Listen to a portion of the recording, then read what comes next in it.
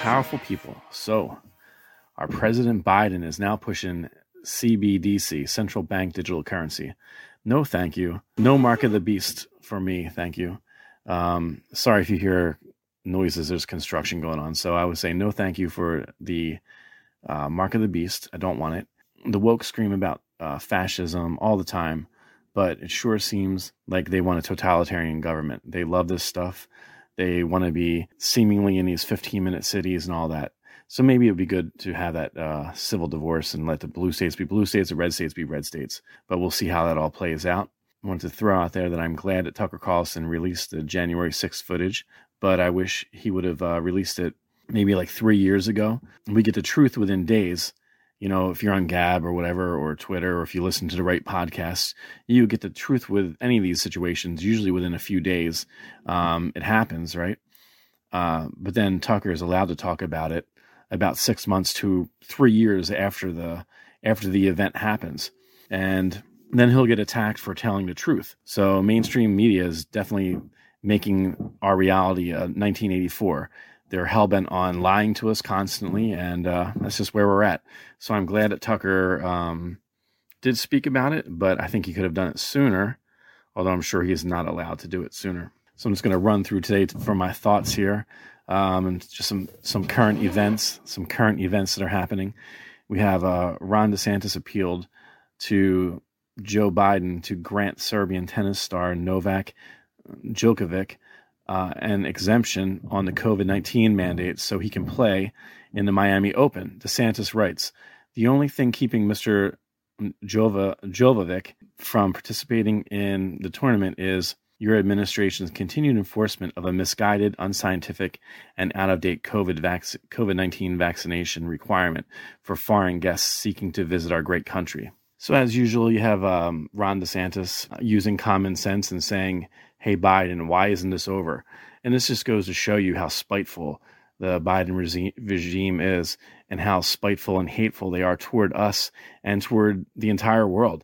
They are totalitarian, authoritarian government. They want to have control over everything. They want you to take a vaccine when they tell you to take a vaccine, whether it's going to kill you or not. They don't care. I'm not into it. I don't care for it.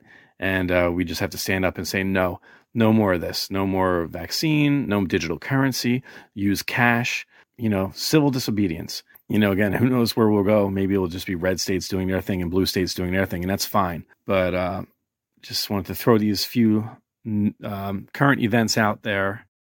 And now it's time for the joke of the week. How do you know the media and politicians are lying? Words are coming out of their mouth.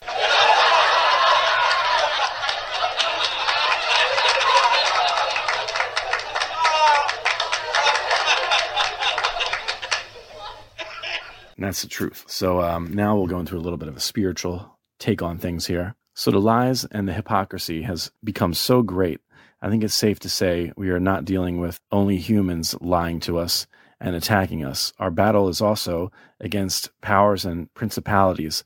The unseen is attacking us, but the unseen is becoming more and more visible as time goes by. We know and feel their presence, and we know what they're doing. In a sense, we are gaining power, and they are losing it. We are bringing the light to reveal the darkness. We are serving God, and if we know we are true children of God, then we have nothing to fear. We can help heal our current home, and we will eventually live in our true home. We can be a spiritual warrior and stand in truth without fear.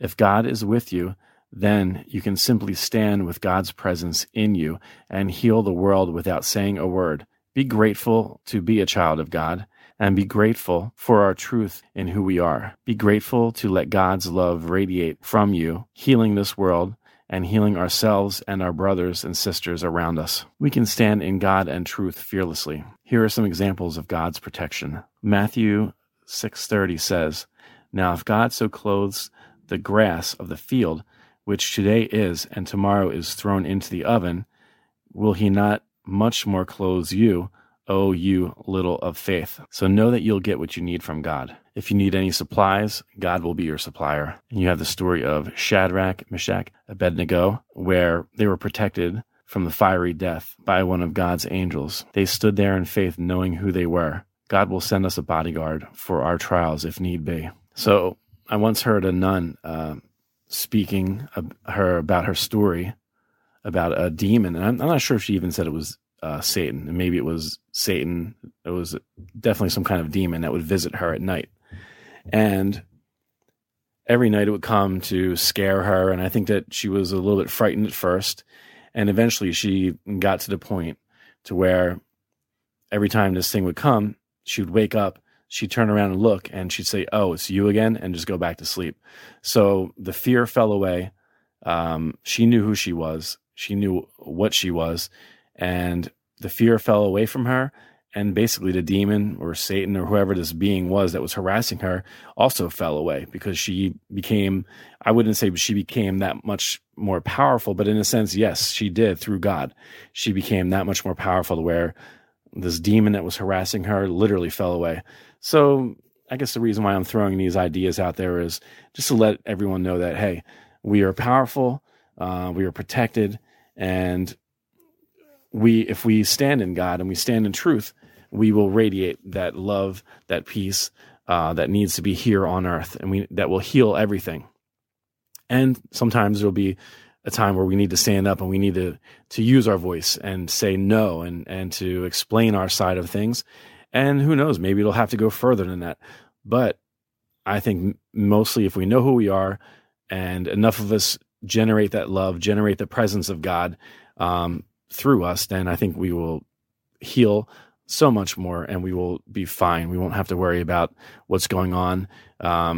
Things will start taking care of themselves. All right. Hope that makes sense. I know it's a short one this week, but that's all I got for this week. And I hope everyone is doing well, and I hope to talk to you next week. Peace.